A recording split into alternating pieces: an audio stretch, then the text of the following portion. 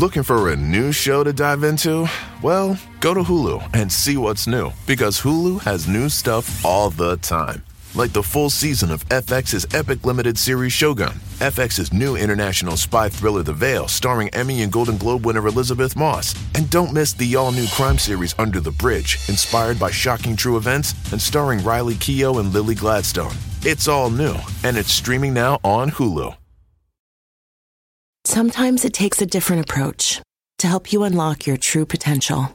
With Capella University's game-changing FlexPath learning format, you gain relevant skills you can apply to your career right away. Earn your degree from an accredited university and be confident in the quality of your education. Imagine your future differently at capella.edu. Capella University is accredited by the Higher Learning Commission. Learn more at capella.edu/accreditation.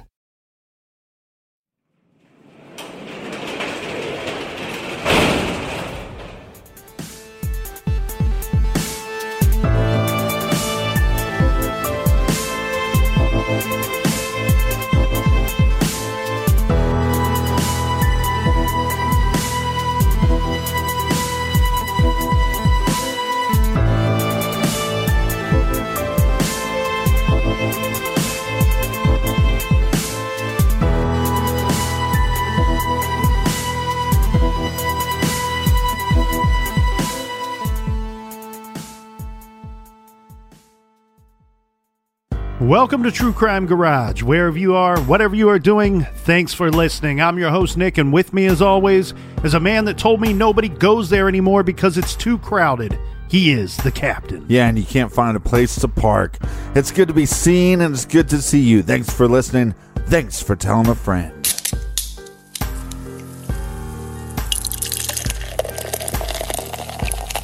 This week we have selected Sleepy Bear by Workforce Brewing in Plainfield, Illinois. Garage grade 4.5 bottle caps out of 5.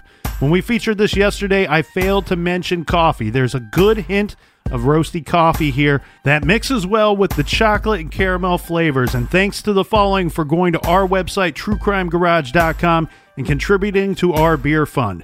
First up, thanks to Julie in Rio Rancho, New Mexico. And a big cheers, mates, to Jennifer in Covington Township, Pennsylvania. Next up, we have a shout to Matthew and Madeline in North Augusta, South Carolina. Also in South Carolina, we have Lisa in Fort Mill. And put on your tin cap, and a big cheers to Maggie, a conspiracy theorist in Brooklyn, New York. Next, we thank Kat in West Covina, California. And last but certainly not least, we have Harry in Finland. So thanks for the rounds of beers, friends. Make sure you check us out at truecrimegarage.com and on social media. And for all of our old episodes, make sure you check us out on the Stitcher app and check out our show Off the Record, which is on Stitcher Premium. And that is enough of the business. That's right, everybody. Gather around, grab a chair, grab a beer. Let's talk some true crime.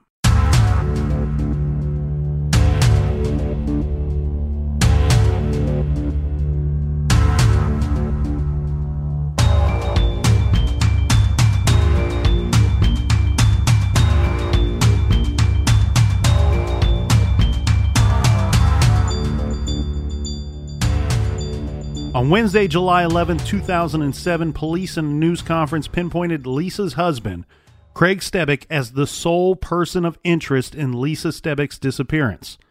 Plainfield Police Chief Donald Bennett said Craig Stebick has been of minimal assistance to detectives and refused to participate in searches, in part leading them to name him as a person of interest. Plus, they said he has refused their repeated requests to talk to his children, who are amongst the last people to see their mother alive. Twice he has refused requests to have police talk with these children, said Bennett, adding that such action has clearly hampered the investigation. It is the police's belief that the children have viable info that could assist them in their investigation. Craig Stebick and his children, somewhere along this investigative timeline, they cut off all contact with Lisa's family. Smell that? Mm-hmm. Smells a little fishy. Yeah, this is a bad situation. Not only are they not working with the investigators, and his children perceivably, we can believe that this is at his own doing or not talking with investigators as well. But we also find out at some point they're not even communicating with Lisa's family, which I understand that there might be some bad blood, especially with her missing, but that should not really change the interaction between his children and her family. Right. Now, this case, Lisa Stebick's disappearance in what later police would pretty much officially announce as suspected foul play, and they even go out and say they don't believe Lisa is alive. This case was receiving a good deal of statewide news publicity and national news coverage in the beginning. But as we have seen in other cases and in other states, eventually there are distractions. And I mean cases that take priority in the news spotlight. Mm-hmm. And cases that took the spotlight came relatively quickly and became big news over Lisa's case. And this is as follows. On June 14th, 2007, Christopher Vaughn murdered his wife and kids in Shanahan, Illinois. Chris, you's a piece of shit. On October 28th, 2007, Stacy Peterson vanishes from Bolingbrook, Illinois. Drew Peterson, you's a piece of shit. Then, as longtime Garage listeners very well know, in one of the cases that fascinates me the most, the February 2nd, 2008 Lane Bryant store shootings in Tinley Park, Illinois. Unknown suspect, you's a piece of shit. Now, even though this case faded from the spotlight, seeking justice for Lisa needs to go on, and I think there are a lot of important questions in this case. So let's go through some of these here, Captain. So the divorce is in full swing as it appears. This is often a red flag, but in this case, it seems clear that both parties wanted the divorce and both were moving forward with it. Now, there could be some motives inside all of this, right? The police were called to the house.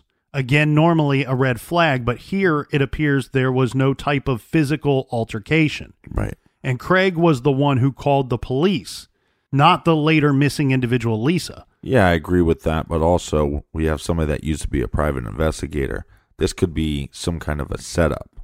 Yes, and then we also have this situation about what we now know is probably reported as fact, that Lisa was dating another man at some point during the course of this separation. Mm-hmm. It seems like the question here that we have to go back to, if this would be a motive for her to disappear on Craig's part, is one, did he even know about this other individual? Mm-hmm. Was it even something that was serious? And I get that it doesn't have to be something serious for him to fly off the handle and do something crazy. But does he even know about it? And two, if he does know about it, does he even care? Is this something that even bothers him? As said, they're both moving forward with separating from one another. And ultimately, it seems like the care of their children is the concern of both of them. Yeah, but we have mixed, feelings there as well. We have somebody saying, hey, at one point we have them saying, hey, we're going to have joint custody, mm-hmm. right? With the mother, Lisa, having the primary custody, or primary house is where they'd be living. Mm-hmm. But then that seems like that's going to change. Well, like she changed her mind on that. I question that a little bit because of a few things. One, I don't think it was ever filed in a way that she would be the sole caretaker of these children. I wonder if this is a situation where we have a divorce moving forward and she's saying, I'm going to be the main caregiver of these children. Well, what if he disputes this at some point? Her lawyer asking for information to what do we have to point out that you should be the main caretaker of these children? Right. Because the whole thing, you have to ask yourself, if she truly did feel that he was an unfit father, and the thing that I keep going back to, and I'm probably going to take some criticism for this, but I want everybody to keep in mind, we don't know 100% what was going on inside those four walls. We don't know what was going on 100% under the roof of that home, mm-hmm. right? So if she truly did feel that he was unfit or dangerous, a danger to their children, she did have some control under the fact that they were still all living under the same roof. Right. And she does seem to be a caring mother that would take that into account along the way. The other thing is, I don't hesitate to say that I do think that there was some kind of verbal abuse or belittling going on.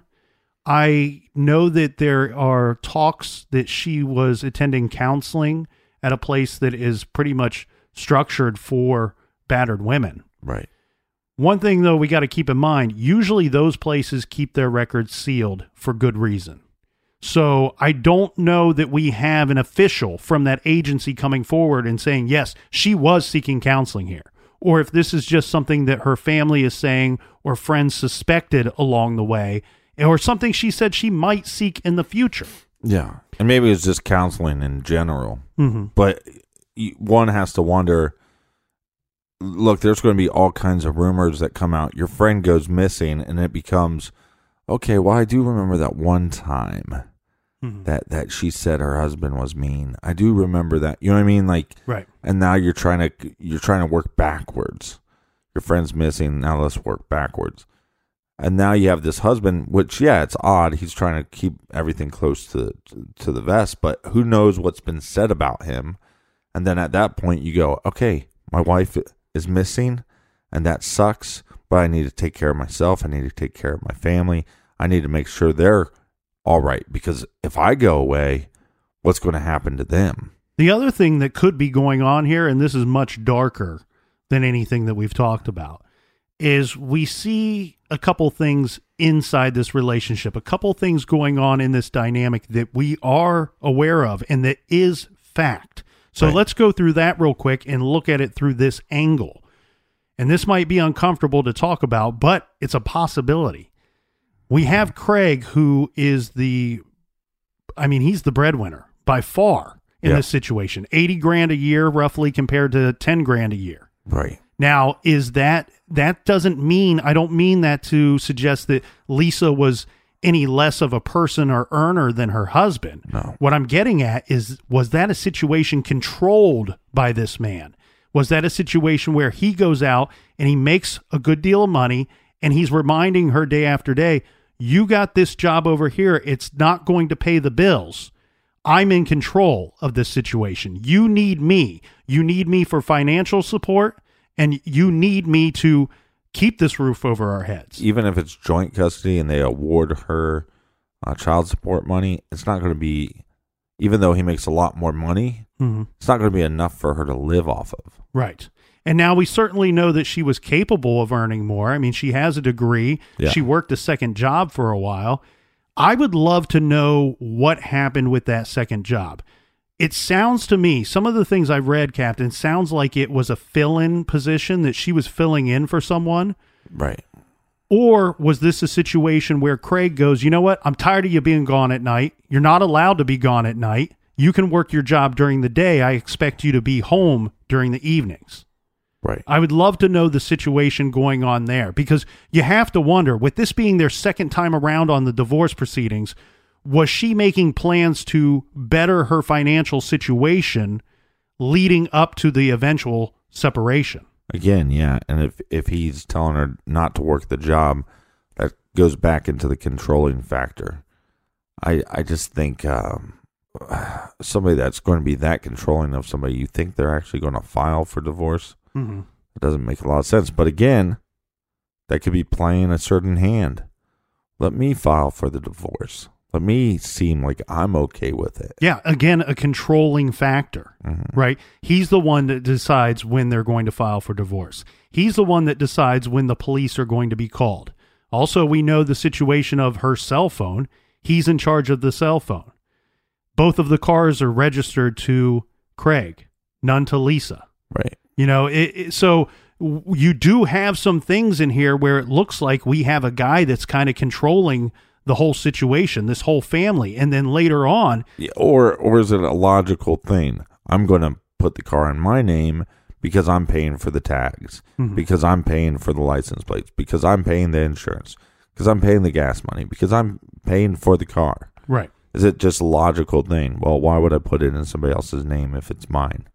Well, and some have cited money troubles as a possible motive while we're on the talks of motives here. Apparently, they did have a second mortgage on the house and they were getting ready to separate, but they owed quite a bit more on the home than the value of that home. Well, that's always good. Yeah. Then we have the eviction papers. And again, this thing is a tricky motive here too, just like everything else.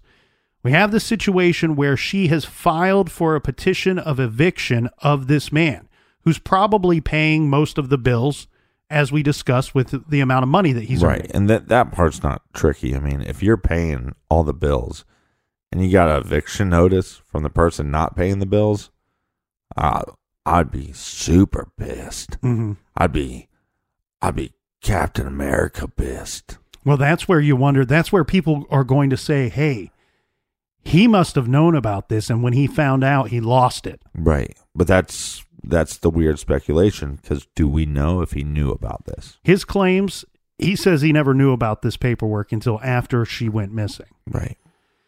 So we cited the money troubles, possible money troubles. We cited the eviction papers and the normal red flags we would expect with a divorce as it's going on.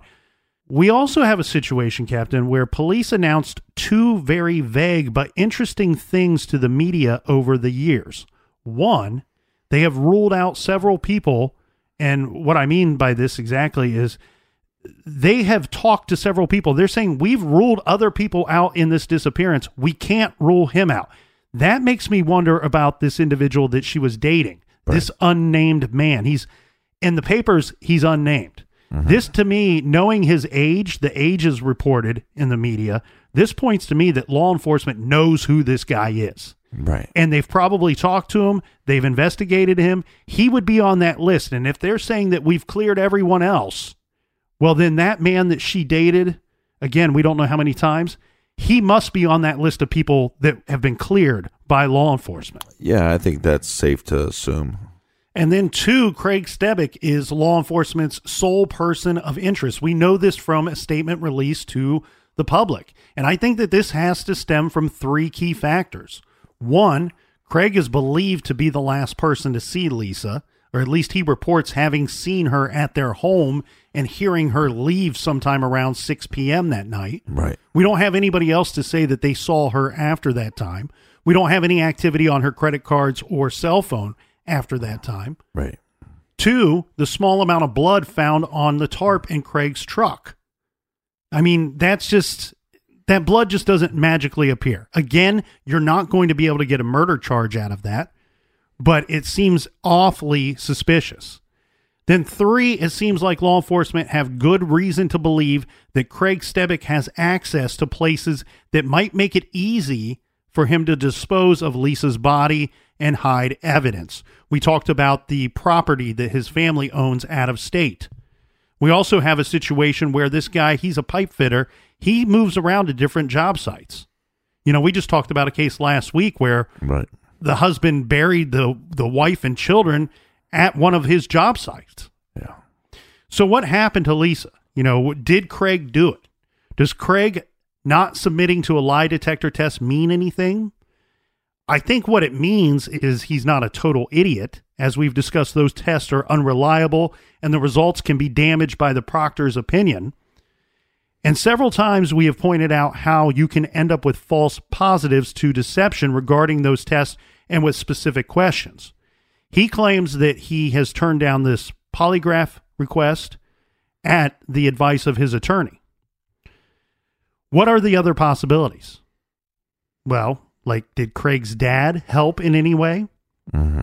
This could be an interesting angle, but the thing I have to wonder here, Captain, is I feel like there isn't much on his testimony as far as what he was doing or where he was, but I would have to guess, I would wager that this was probably looked into and was investigated.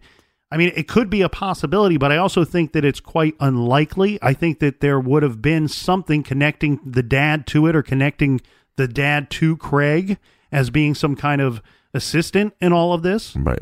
Maybe some eyewitness. Yeah. And I think investigators spent a good amount of time on this case. We talked about all the searches that were involved, not just in the Stebic home, in the greater Plainfield area, but all those searches inside the home and of the vehicles. You'd think that something somewhere would turn up. And I really want to know or have I'd like to have a good understanding of what information we could pull from her phone, because we know that she is on a site looking for a gym pal. Mm-hmm.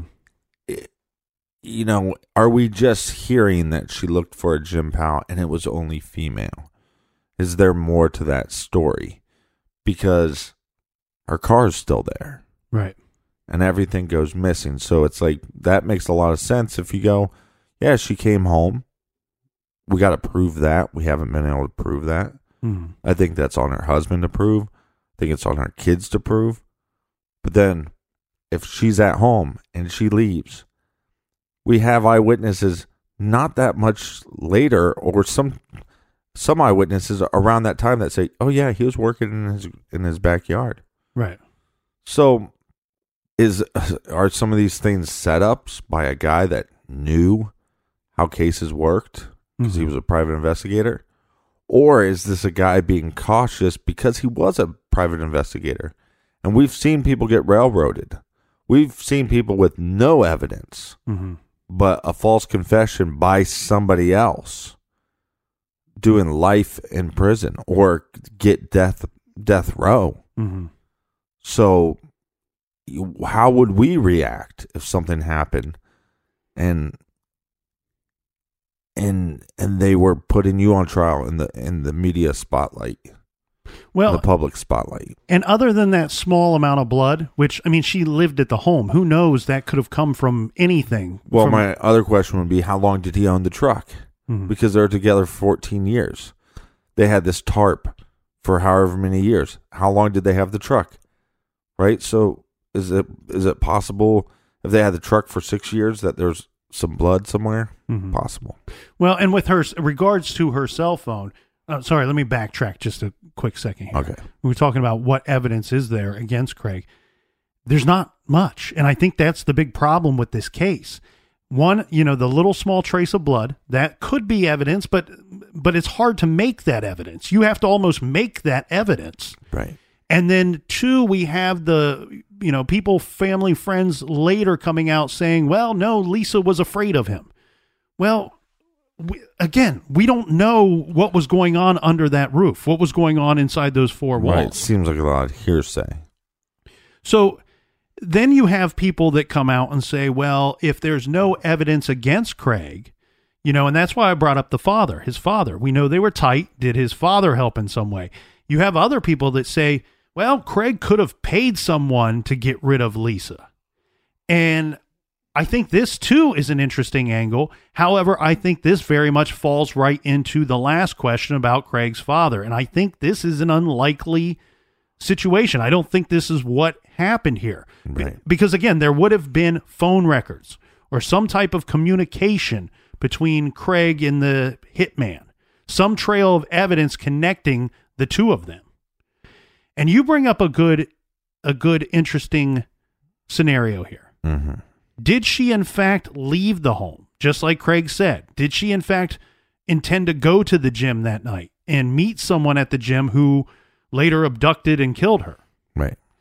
This certainly is somewhat of a possibility, but in order for this to be more likely than what I think it is, I think she would have had to have been abducted en route to the gym. Because we don't have anyone that says that they saw her at the gym that night. And you have to wonder how many people work out at a high school gym at 6:00 on that Monday night. Yeah, but if, let's say she met this person before, then it was as simple, hey, I'll pick you up. We'll go to the gym together. Mm-hmm. And so he picks her up or she picks her up. And when it comes down to it, they just don't make it to the gym. Mm-hmm. I mean, she is a pretty small individual. Mm-hmm. 5'2", 120. Mm-hmm. This is male or female could move her if she was deceased. They could move the body. There's the other thought, and I know Craig has really pointed to this. Did she leave on her own accord? Did she go out to start up a new life? Personally, I think I would say if there were no children involved, that this could be the case. But right. I mean, I don't see any signs or any reason that she would abandon her kids. No one said that would be in her character. We also have someone that is tattooing the names of her children on her body. Right, but that doesn't mean anything. Well, it means something to me. I feel like it means that they're special to her and that they hold some significance, some special place in her life. Yeah. And well, I think the runaway theory doesn't make a lot of sense because, one, she didn't use any of her cards.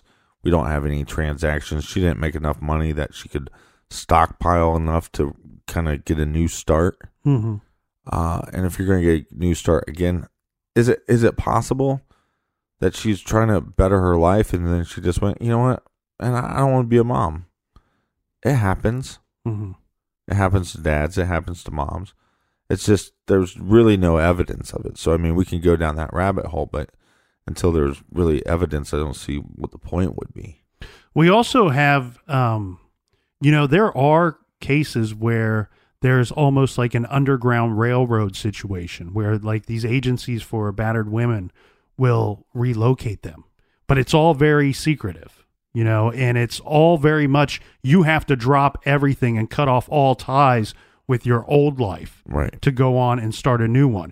And they never disclose that information. The thing is, that doesn't happen a lot for many reasons. The most important one and the most prominent one of those reasons is it's so hard for someone that has loved ones and people that they care about and children, right, for them to sever all ties and to move on and create a new life elsewhere. The other thing I would point out here too, Captain, is the children were young. They're 10, they're 12. These aren't grown adult children that are out making their own life and have moved on or moved away. Right. These are children that were very much dependent on her as much as they are her husband, Craig. Yeah. I mean, isn't there some law, or can't they subpoena these kids and so they can talk to them? Well, they did. And that's where it gets tricky again with Craig's situation. They spoke with the grand jury. Nothing new apparently was gained from that. Now, these are closed door meetings. These are right, closed door interviews.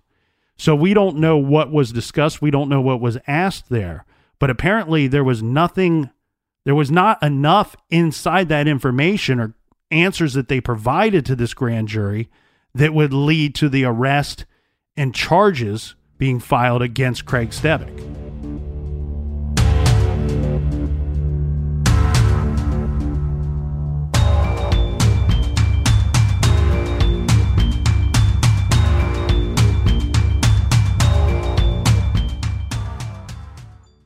The evidence keeps pouring in. At this point, the facts are undeniable. It's an open and shut case.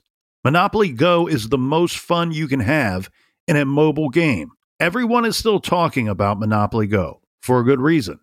It is an absolute hit. Millions of people pass Go every day because this game is always bringing something new to the table. Like countless crazy tournaments you can join with your friends as partners or teams. Or timed events offering bonuses like massive multipliers or rent frenzies to help you get huge rewards. And there's so many rewards to discover. Rare stickers you can trade with friends to complete albums. Delightful emojis to taunt people with when you raid their riches. Unique playing pieces and so much more. The verdict is in. With Monopoly Go, there's something new to discover every time you play. So don't miss out.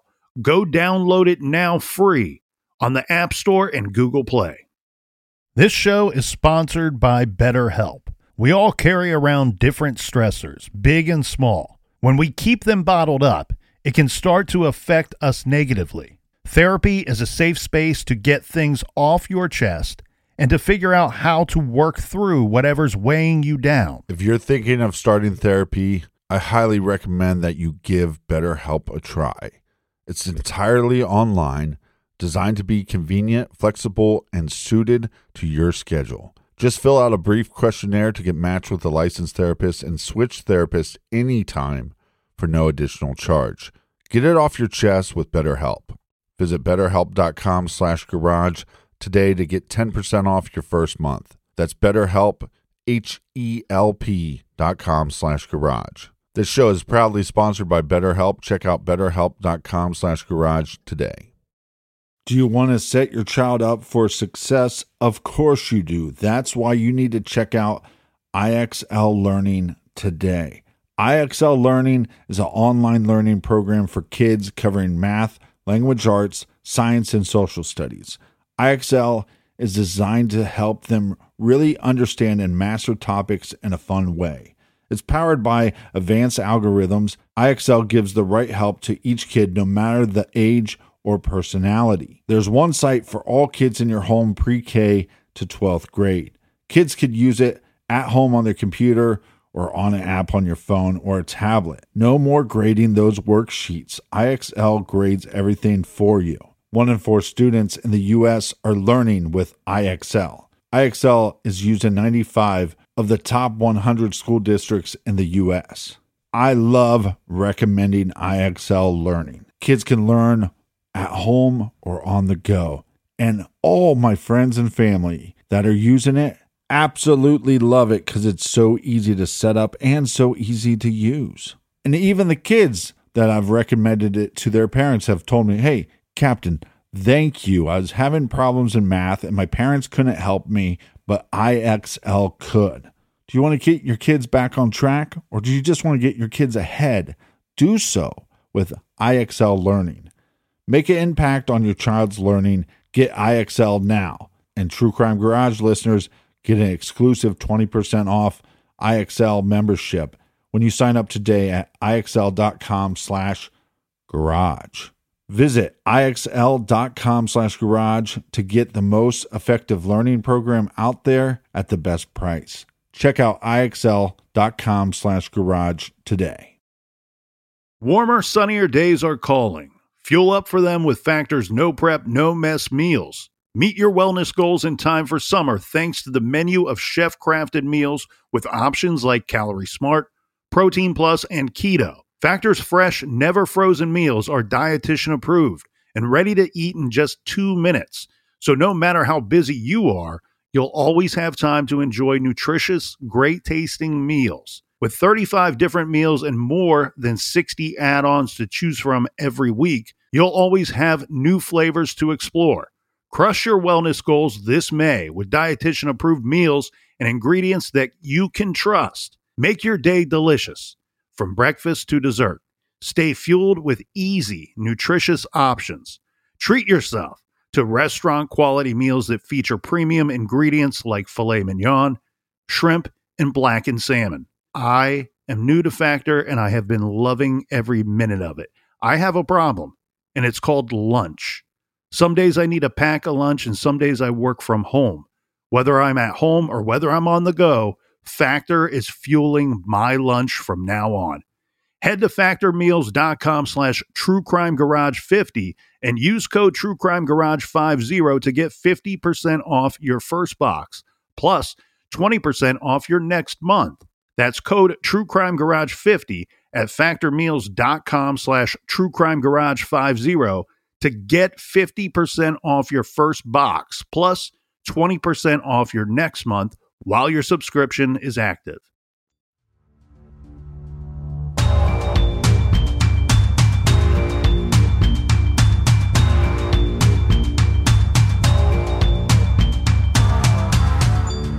All right, we're back. Ahoy. Ahoy. Mateys. And a big cheers to everybody out there. Yeah, so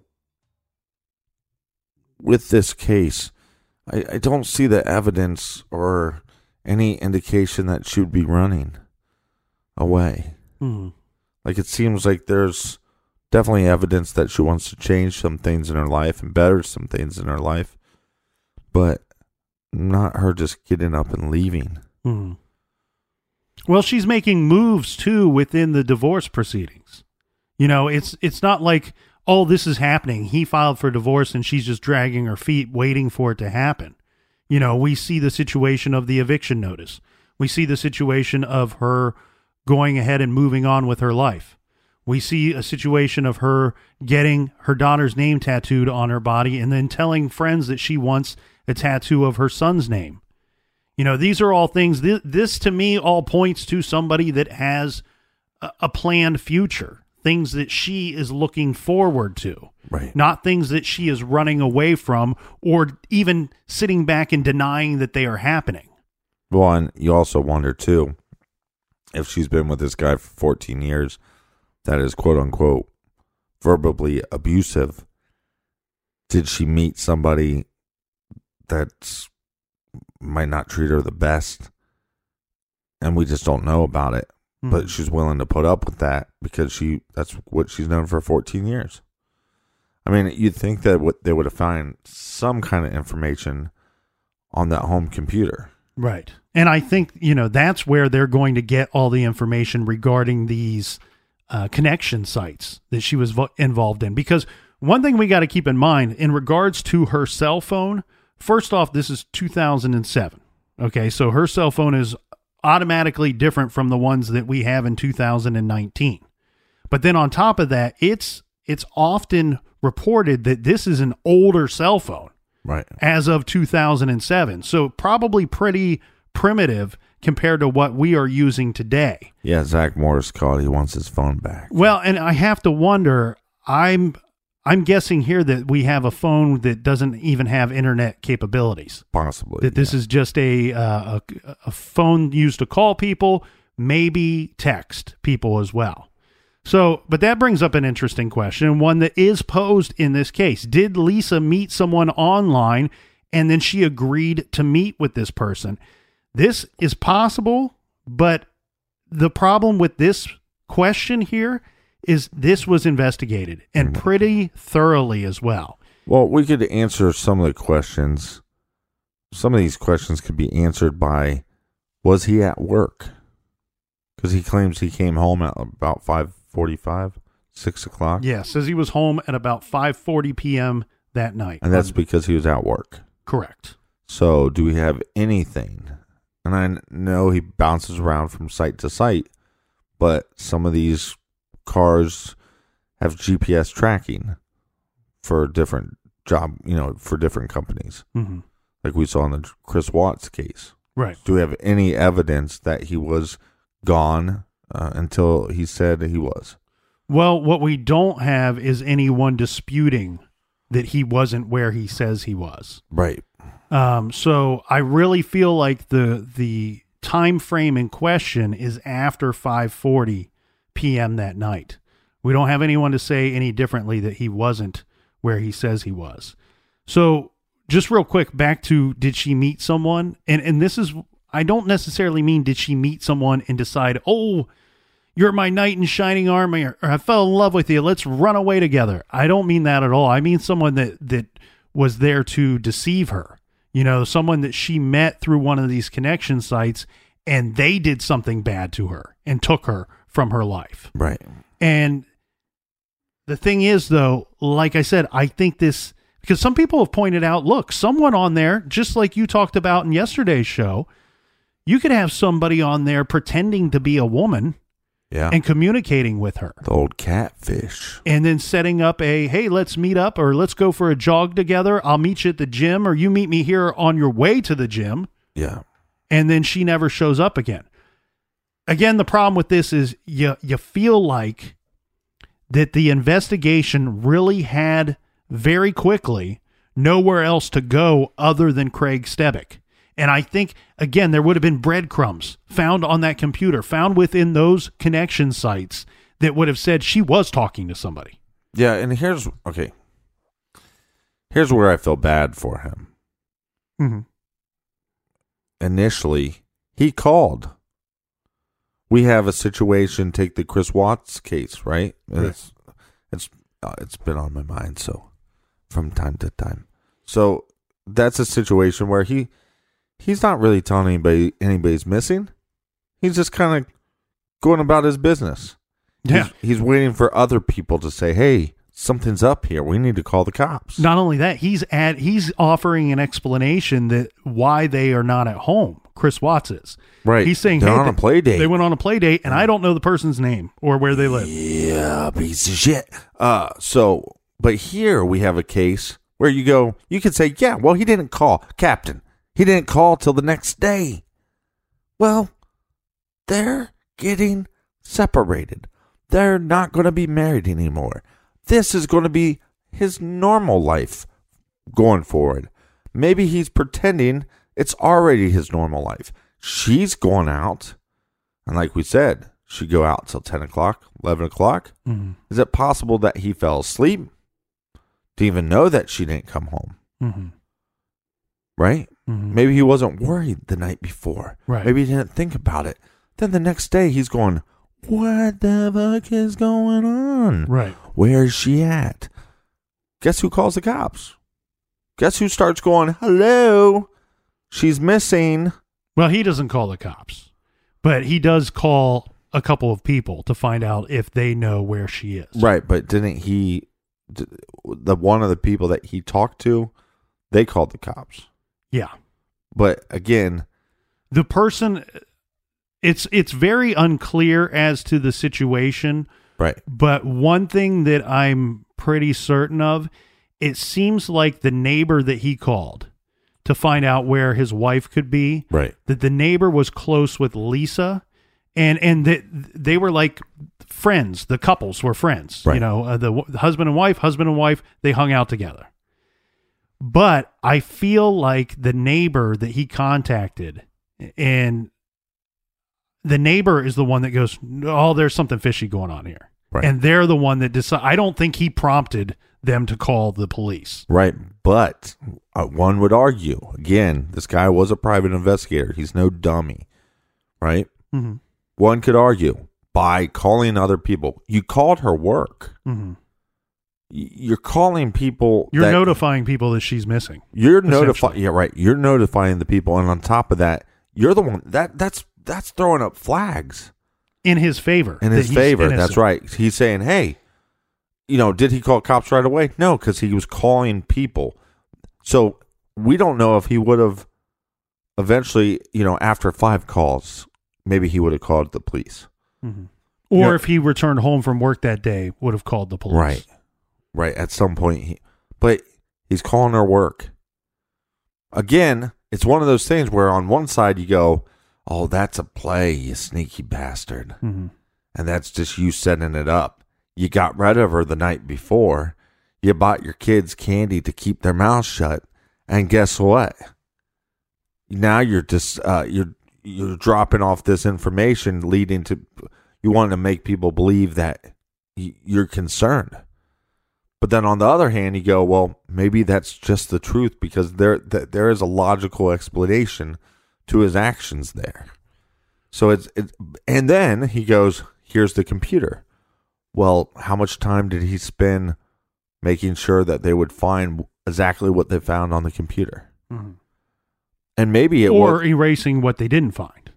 Right. And what I mean by that is it doesn't have to be, like a Casey Anthony where it's like, Craig came home and Googled how to murder a wife and get away with it. Right? Mm-hmm. Maybe it's not something like that, but maybe it was a dating website that she was on that he got rid of. Mm-hmm.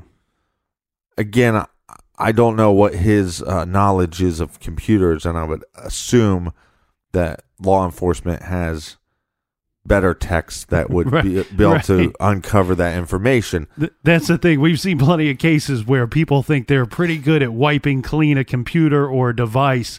Police get their hands on it, and very quickly they're like, what about this? What about this? Mm-hmm. What about that? Because what they don't know is they call the garage, and they go, wing, wing, wing, wing. Is the colonel there? We need him to check out this computer. Mm-hmm. And then you find but what I'm everything saying that's is, encrypted, I will find. So then he goes, okay, yes, we're trying to find my soon-to-be ex-wife. I'm helping you. Here's the computer. I'm talking to you. Some things get said, and then he goes, oh, I've seen this story before. And he shuts it down. And can you blame the guy? You can't blame the guy. Mm-hmm.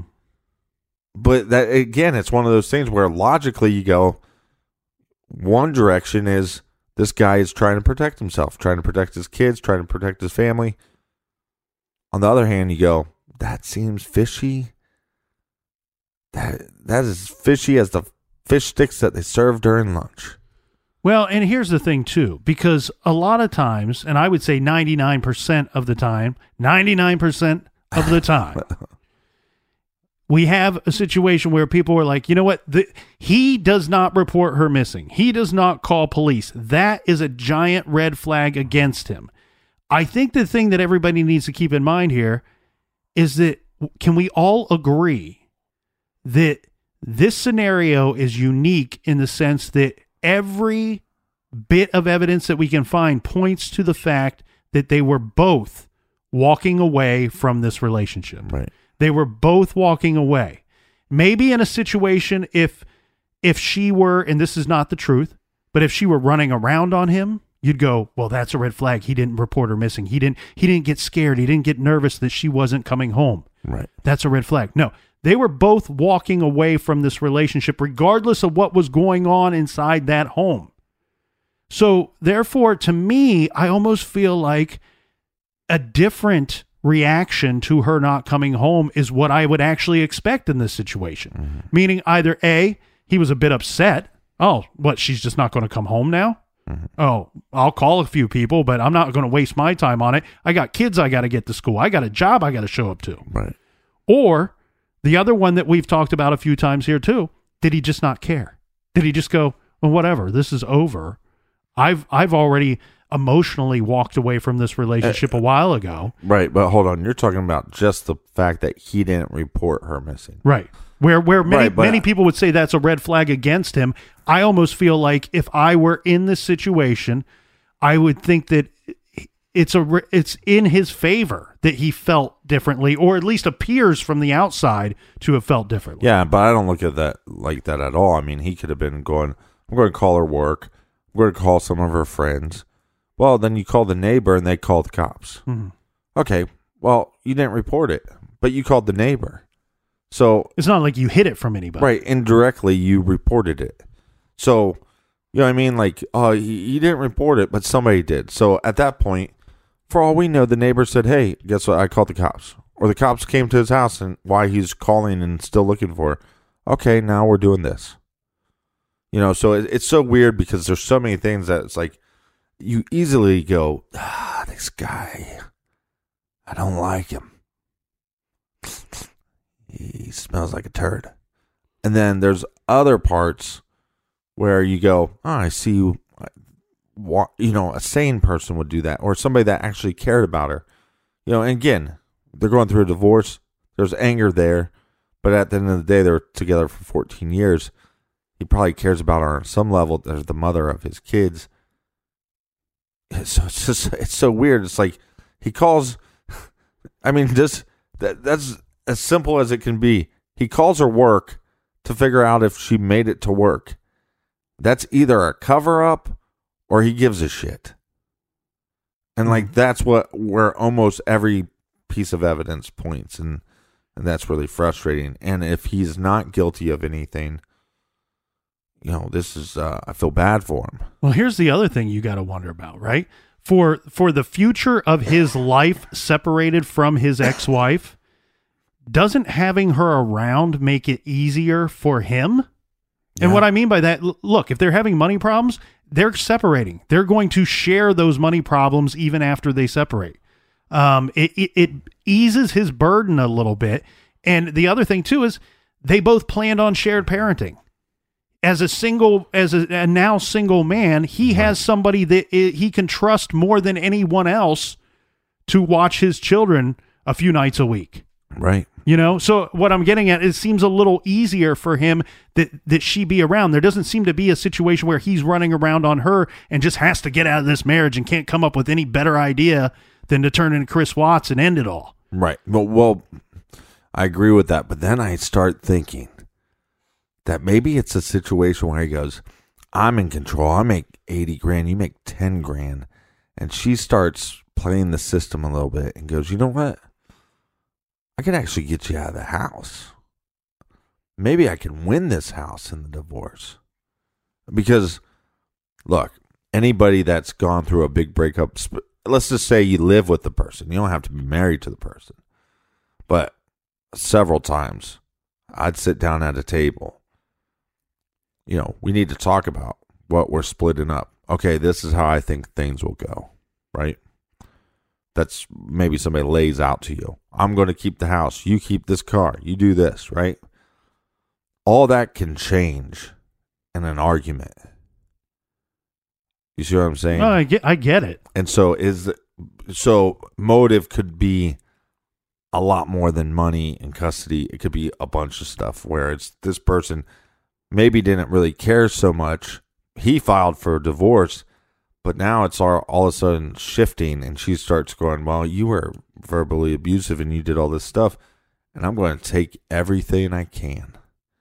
And then he's going, wait a second, this is not how it's supposed to go. We're supposed to both just walk away. Mm-hmm. Is that enough for somebody to snap and kill somebody? I believe so. She could have threatened him with that, but from the outside looking in, I don't see much in the way of property. I mean, I just don't see it. You know what I mean? It seems like...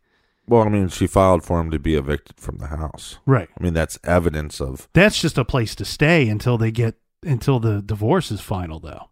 Right, but what I'm saying, the difference is that the communication could have been, you're going to, he paid for the house. Maybe if she's only making $10,000, you think he really needed her help to pay for the house? Probably not. No, I don't think so. And so what I'm saying is the conversation could have been, well, I'm going to keep the house because I paid on it. And she's like, yeah, no big deal. And we're going to do shared parenting. Yeah, no big deal. But what I'm getting at is it's I see what you're saying, but the problem in that, though, to go to the extent of killing somebody, there's no equity in that home. It's not like you're losing something. Right, but sometimes people are grasping at straws to hold on to some stability of their life, is what I mean. I know that sounds like silly, but I think if it's a stretch is what I'm saying. So I'm not leaning towards that. I'm just saying I could see that, and that's what like I said, back to my main point and my final wrap up of the case in my eyes is either almost everything in this case points to that's fishy, and I kind of understand why he did it. Does that make sense? You kind of understand why he killed his wife? No. I'm saying you kind of understand why people suspect him. No. What I'm saying is, like, just take any point of evidence, any knowledge that we have. It's like he called it her work. It's like part of me goes, oh, that's him covering up that he did something to her. Right. And the other part of me goes, no, he was actually looking for her. Right. But it's like there's so much stuff that does that, where like at first he's talking to the cops and then he stops talking to the cops. And it's like, I see. Does that make sense? Yeah. Well, one possibility we didn't get to yet is, did some random person grab her off the street and kill her? And this I actually believe to be one of the more probable scenarios for a couple of reasons. One, the weather was not bad that night from what I could find. It wasn't perfect, but what if she took off on a jog? Plainfield is a safe area, but we have covered just in the past year at least 3 incidences of a lady going out jogging by herself and some snake in the grass evil man sees her and attacks her. Right. So it's, even though this is a safe area, you have to keep in mind, unfortunately, this stuff can happen anywhere. And I think that this might be somewhat possible because of the items missing. We have the purse is a bit tricky. I don't know anybody that goes out jogging with their purse, but I would expect her to take her cell phone with her.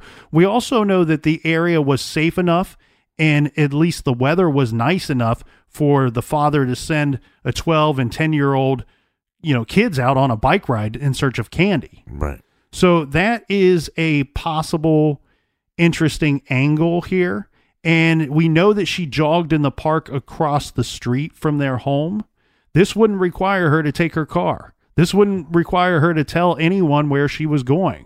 Well, and also she could have taken her purse and put it on a bench while she's running. Mm-hmm. As long as she knows that she can see the bench while she's running. I've seen people do that a lot. The problem, though, here, Captain, is, could this case just ultimately be a dead end? Because I hope not. What I mean by this is I've so many cases that we've covered, there's very few, maybe two that I can think of, that it seems like a person just straight up and vanished. Right. And with her situation, it doesn't seem like she was in charge of going missing. I feel like between her close friends, all the things that came out later, I feel like Lisa was a bit of an open book to her friends and her close, relatives. Right.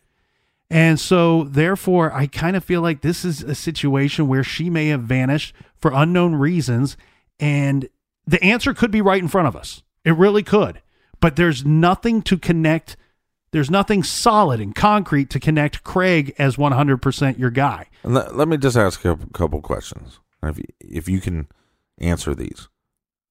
And I know I'm going back a little bit, but she leaves work what time?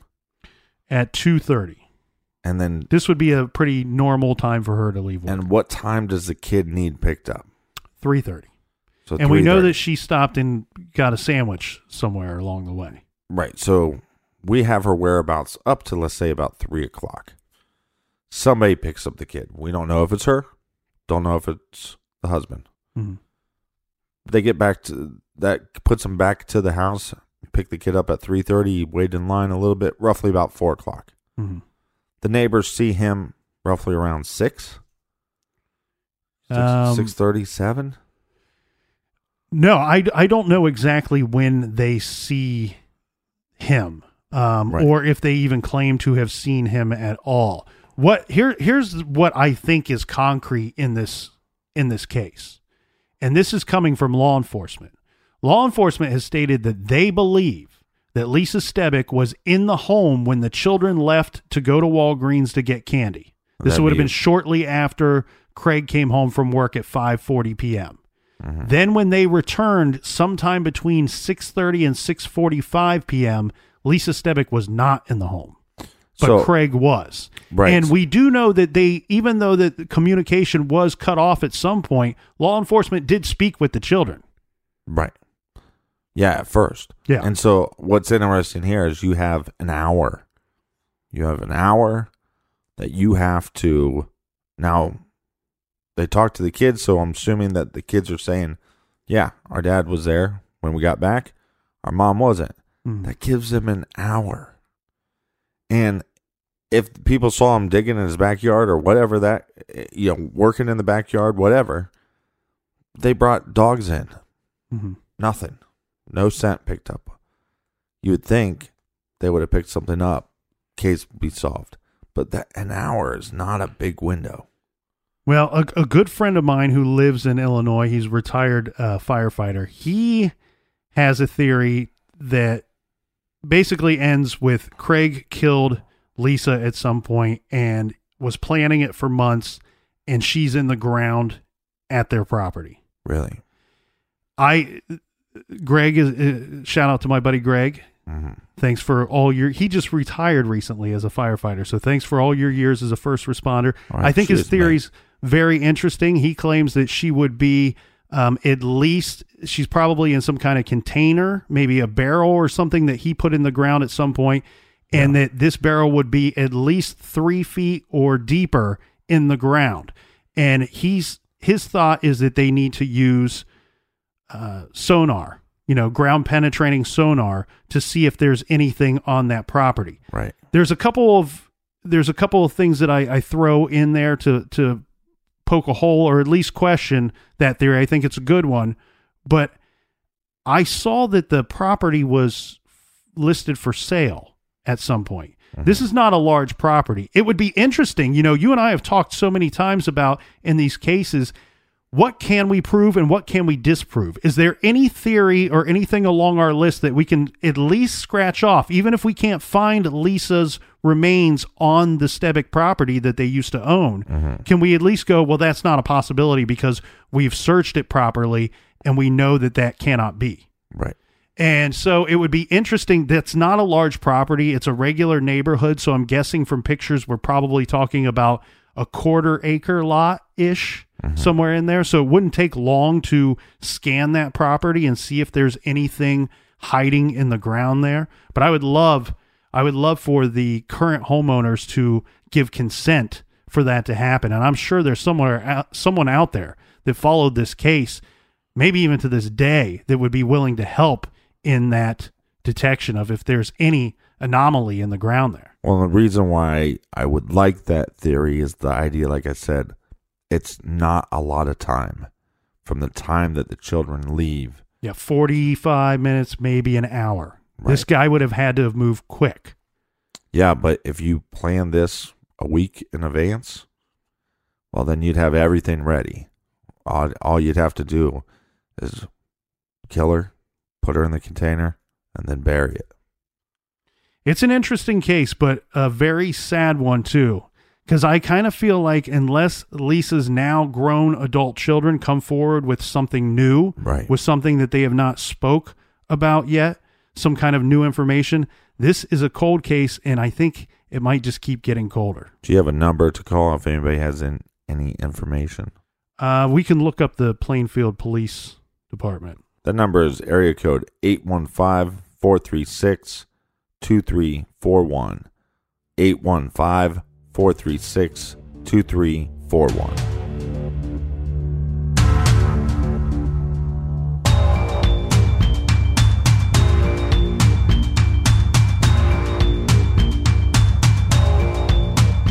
Thanks to everybody for joining us in the garage this week. We will see you back here next week. Until then, be good, be kind, and don't litter.